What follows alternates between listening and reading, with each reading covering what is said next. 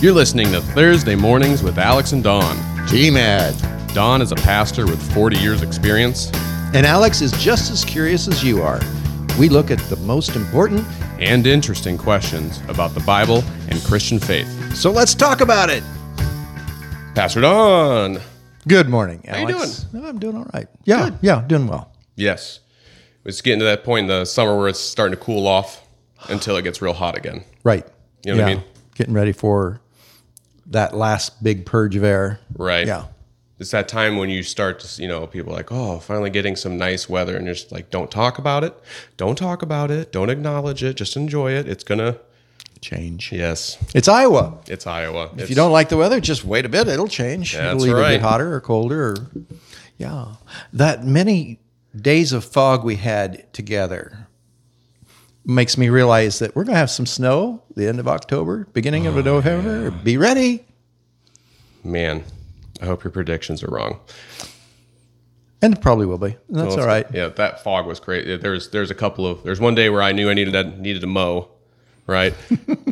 And it kind of sprinkled in the morning, and then it was foggy, and like at 3 p.m, I'm out there mowing, and the grass is still wet. Yeah. Just like, whoo! It was sticky. Amen. Well, everyone, thanks for joining us again for another episode. So, little, what is that Latin phrase? Mea culpa? Really? Or is that Greek? No, that's maybe Latin. Yeah, that's basically Latin. Yeah, but I made a mistake. I made a mistake. I got some feedback from the last episode. The feedback, actual feedback. That's cool. So, and I want to say sorry because I was really having a hard time finding the right title for that. And I actually kind of read some other articles, and a woman pastor who's a really big advocate for, I think her article was Equally Called. So if you want to look up that, Equally Called, and see what she has to say. That's how I titled it. Mm-hmm. But somehow in like the Facebook, when I posted the link, it has the thumbnail picture that pops up is us kind of laughing. Uh-oh. And it kind of looked like we were laughing at the title? At the idea that women would be equally called. Oh. That's not the case, guys. There was supposed to be a different thumbnail there that was us just thinking, and I've got a bunch of those like stored up. So I'm sorry if you didn't get past the title because you thought it might be misogynistic or something like that. That's hopefully the content within the episode would speak to it. Yeah. Okay. But we did get some feedback on that. Okay. And I wouldn't normally read just like everything that someone says in a comment, but this one was good enough that I thought we should check it out. Okay. So I guess what I'm trying to say, if you don't like a certain opinion, keep listening. We might change our minds. We might cover it better. Well, right. We did not exhaust that issue. No, of course not. We could talk here, and each episode could be an hour long if we wanted to, but I don't. Nobody'd want to listen at that point. Yeah. Yeah. That's probably why you try to keep your sermons to about 20 minutes or so. Well, yeah. What the bottom can endure. Yep. It's true. So just keep listening. Might change your mind. Might cover it a little bit better, or better yet, even join the conversation. Yeah, join the conversation. Yeah. Respectfully. Right. And that's the one thing that is kind of hard, everyone, is, we've talked a lot about how difficult it is to have conversations with someone, to have a middle ground, to be friends with someone who has a different opinion. And you got to have respect first before you do that, right? Correct. And we acknowledge that, it is hard with this platform since, you guys are not sitting in front of us. You're right, they aren't. No, but that's just my phone. Yeah. So we understand that part of it, and we're, join the conversation. Let's talk about it. And just like Aaron here wrote, and it was his first time listening, so he gets a shout out on the first time. Cool, Aaron. But he appreciates the tone of the discussion. He said, one question or observation, though. I also see a current trend of men disengaging from church life and lots of other areas too. And I think that kind of, this isn't him talking anymore, I think that kind of thought that we have is maybe we're a little resentful towards men for not being leaders, taking up the cross, being the spiritual leaders in their home. And we'll talk a little bit more about that last comment there later on too. But maybe that does come out a little biased towards us, you think? It's possibly, yeah. Yeah. Yeah. I think, yeah, I agree. Okay. He says, but as I look at Judges 4, I don't see anything in the text that indicates that Deborah's role has come to her as a result of men somehow advocating their responsibility. In fact, it seems pretty straightforward that her judgment/governing role was based on her prophetic gift. Deborah maybe hints that Barak should be ashamed to ask her to go with him. On the other hand, there's also no hint that Barak felt any shame or regret about asking a woman to go with him, or that he had a wounded ego about a woman getting credit for killing Sarah. As far as I can tell, Barak wasn't concerned a whit about who got credit, only that God's people be delivered, which strikes me as humble and kingdom-oriented mindset. He wants to know if he's missing something in the text because he can't see anything shameful towards men, unless I presuppose that women shouldn't be prophets, judges, or governors. And they hadn't been to that Correct. point. So you almost come with that to the text saying, well, boy, that's Deborah comes out of where? Yeah. Yeah. I guess I was drawing that more from the fact that she was given the word for Barak for what he was to do, and then his response is, if you go with me, I will go. If you don't, I won't go. And so while she gave the word to Barak for what Barak was supposed to do, it's Barak who gives the contingent that unless she goes with him, he won't go. And that's where I was getting the, okay, so here she brings God's word to him, and for some reason he adds that piece to it. Mm-hmm. And so that's where I was coming from, that he was circumventing his role.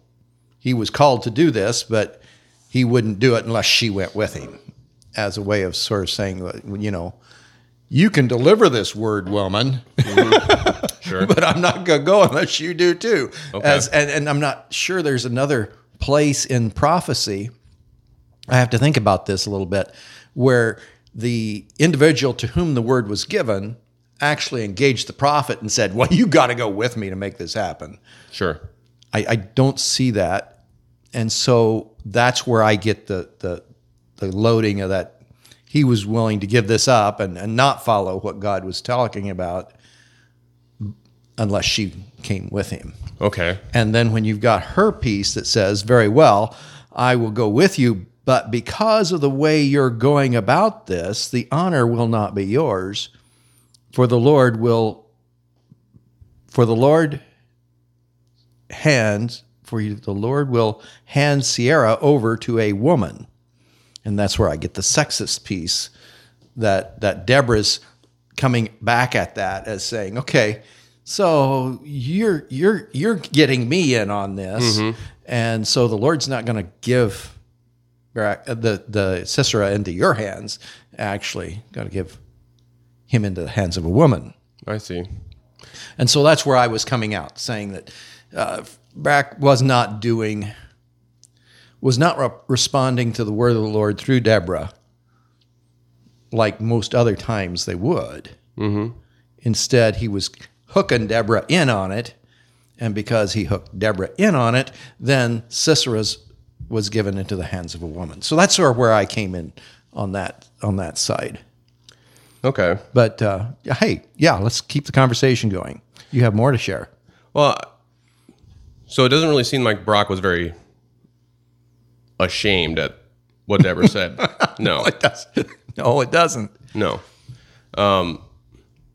So that part of it, the end part of it, it's kind of difficult because that part of it is kind of what lends towards what you're saying, is that, I mean, is Deborah saying, is it a dig at Barak, being like, okay, I know that, you know, you men here, Old Testament Jews here, you want it to be a certain way. You know, you're the heads.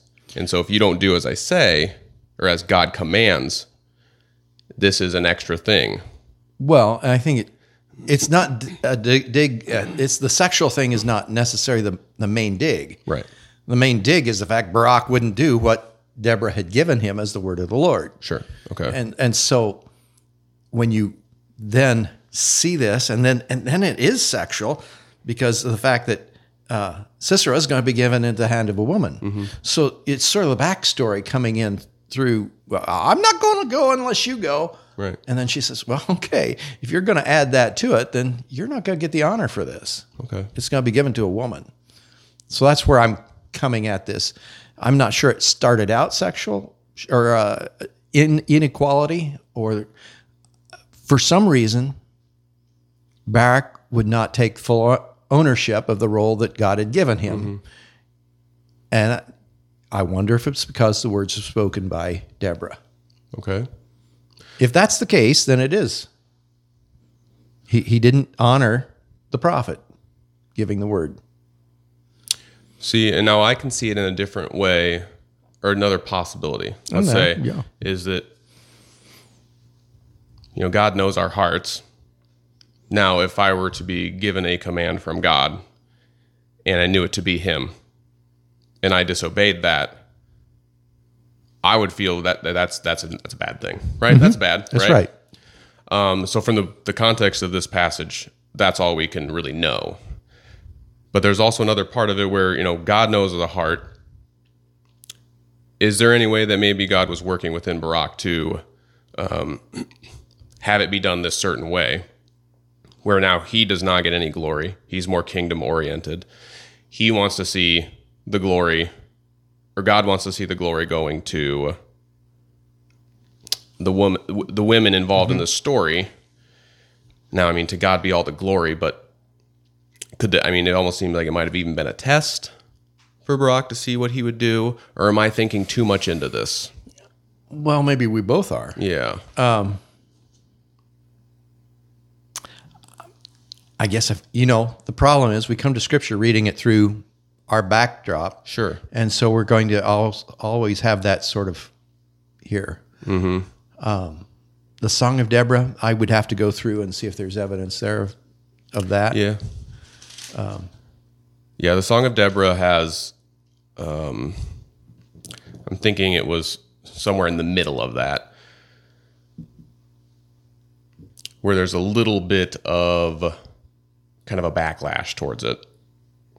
But I do have more to open this whole conversation up a little bit more. Because honestly, I never really thought about it. Mm-hmm. As far as like reading the Bible, I can see God does set kind of a hierarchy, especially in the Old Testament, right? Even back at the very beginning of the Bible, kind of lays out these different roles. Mm-hmm. But the more I think about it, once we get to the New Testament, once we get the new covenant from Jesus, we see the most beautiful part of Christianity, and why so many are drawn to it is the relational God. Mm-hmm. Right. So attributing a certain, attribute to a whole group of people is not something that God wants, except if for his people. My people will be this way. Not necessarily women do this, men do this. There's some suggestions for, I made you to be this way because of your biology. But also God speaks to us in different ways, and we see him using, men, women, minorities, poor, even rich, people from all different, very diverse backgrounds, using them in different ways. Right. And there's not really a call for them to be a certain way because of well, where they sit in a social class. Actually, I'd say it's the convergence of all those that probably is where the church needs to be. Sure. Because those many voices all carry a little bit of importance in the kingdom. Yeah. And I guess the polarization of genders, I think, is dangerous stuff. Oh, yeah. And I guess I still see a need for order. Sure. But at that point, I don't think men are up here and women are down here. No. That's not going to do anybody any good. No. the conversation, it's almost as if Deborah brings Barak to a different spot. Yeah. At least he's listening to the Lord at that point, and they hadn't been moving. Right. And they felt trapped. Deborah brings this word, and Barak, well, I'll respond to it if you... Mm-hmm. And it's almost as if he needed her to make this happen. Yeah. Yeah, the church needs both Yeah. to make things happen. Mm-hmm. But I still say, I think in the last 35, 40 years, guys have sort of let down on their spiritual, on the call of the Holy Spirit to be engaged in the church. Mm-hmm. And women have taken that seriously. And I think maybe we need to be Deborah'd, Oh, you know, hooked in and brought back where we need to be. Okay.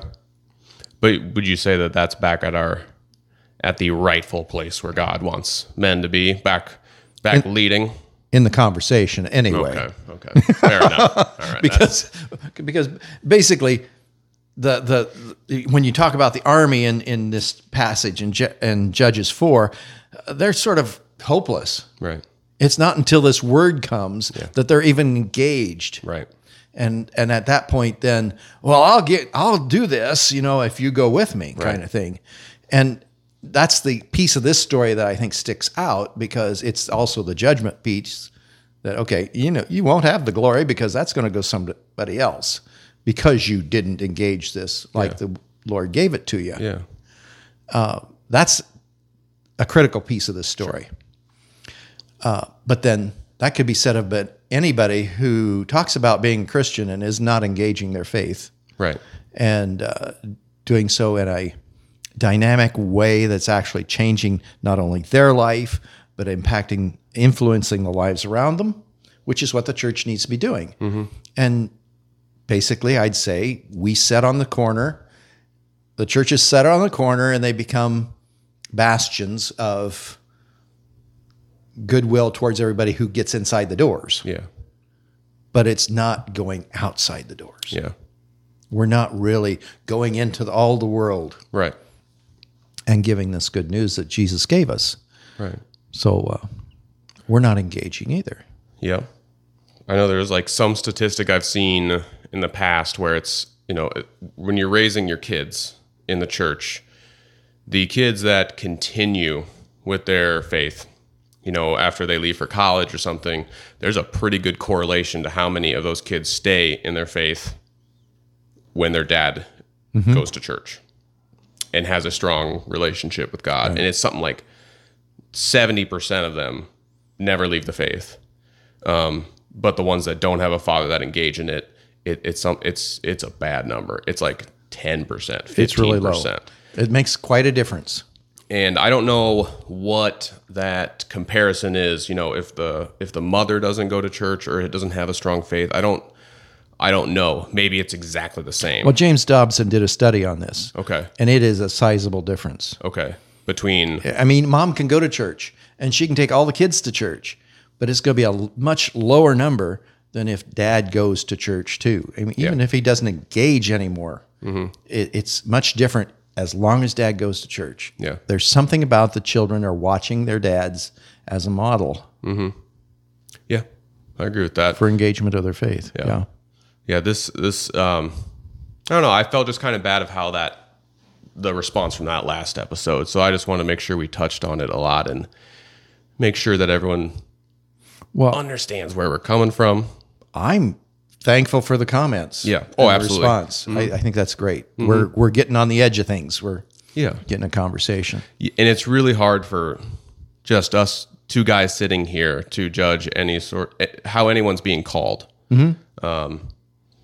Because at the end of the day, that's what matters. And like I've said before, if I want to put a percentage on it, I'd say 70% of my faith, what I know about God, my relationship with God, is 100% from women's guidance and leadership. And that's not just when I was younger, that's when I was older too. Because my father wasn't a believer. But my stepfather, Rob, believer through and through, always was. And so was his father. So I saw the role modeling there, but as far as like what I've learned, I have to attribute so much of that to the women in my life. Well, I think you're hitting on something very important, because the nurturing that women do, that is nurturing faith. Sure. Whereas men need to demonstrate that faith in tactile ways for others to see. And so that's what we're talking about. We need both and, Yeah. because we need nurturing people of the faith. We definitely need to learn more. And you know, our Sunday school teachers, our youth leaders. But we also need those individuals who are actually going to work out the faith in daily life and show it and model it. Yes. And that can happen from either sex. But I think maybe socially we haven't seen men move in faith much unless they're on a big stage somewhere. Yeah. And sometimes that's been good, and sometimes that hasn't been so good. Yeah. And so to see men move in our own communities, we need to see more of it. Yeah. Yeah. I think a lot of this, our talks and discussions when it comes down to gender, is we hit on the men a little bit because we see the shortfalls there a lot more because we are indeed men. You know, that's Really? you know, the circles, you know, men's Bible study and stuff like that, you know, around the town, you know, and we're not necessarily judging the women, we're judging the men by what are they doing, where are they stepping up, how are they involved, Challenging men to step up. Yeah. And I think that men are better when we are confronted by another man for some reason. And that's again, broad term there, but that's not always the case. Well, but part of it is they speak the same language. Yeah. Guys speak the same language. We understand each other. Yeah. You know, we get to embrace Ephesians chapter 5, verse 20 to 35, and it talks about submit, and then it talks about what husbands need from wives and what wives need from husbands. And I think we alluded to that in the last one, because women want love. Yeah. And when they talk about each other, to each other, they know the commodities they need in relationship. Yeah. We guys, we have to learn how to love. Oh yeah. That's not something we do naturally. You think you do, and then you realize you don't. Right. But we guys then, we know what honor, respect, loyalty, those things are languages we speak in, Right. and value.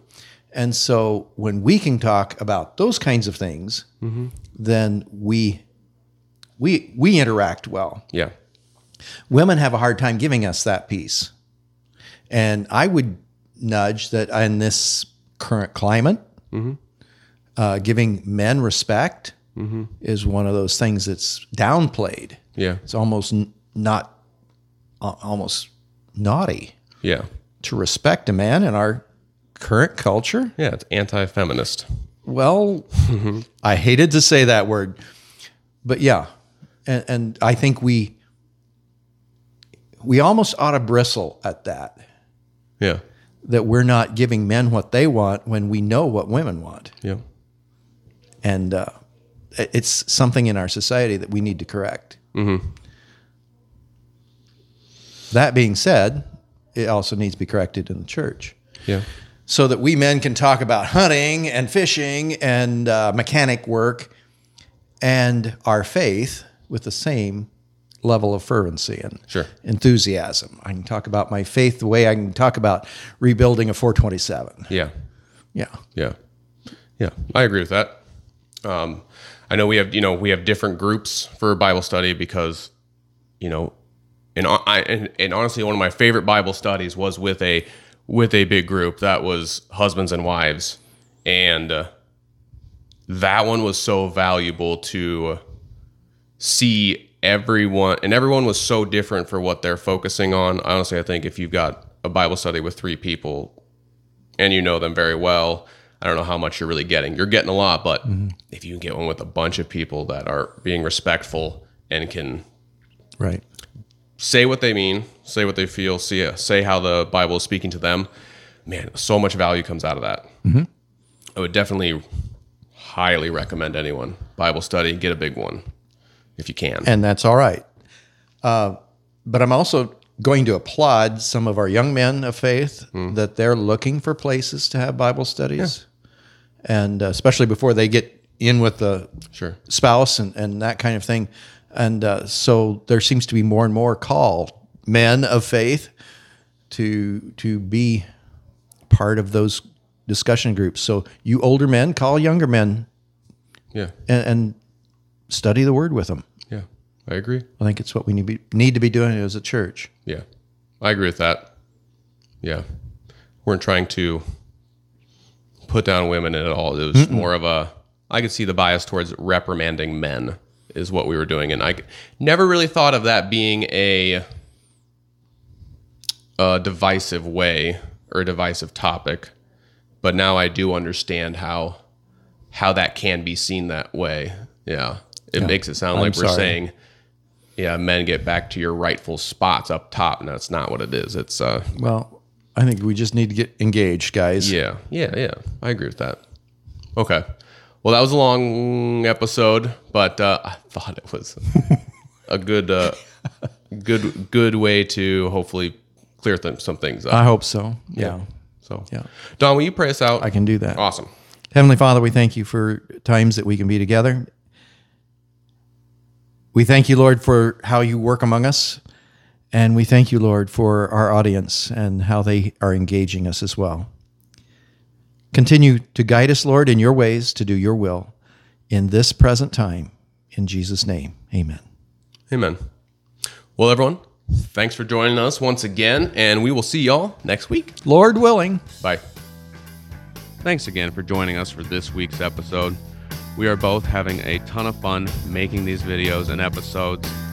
And if you're having fun too, please tell a friend about this and help us to grow this mission. Thank you, and God bless.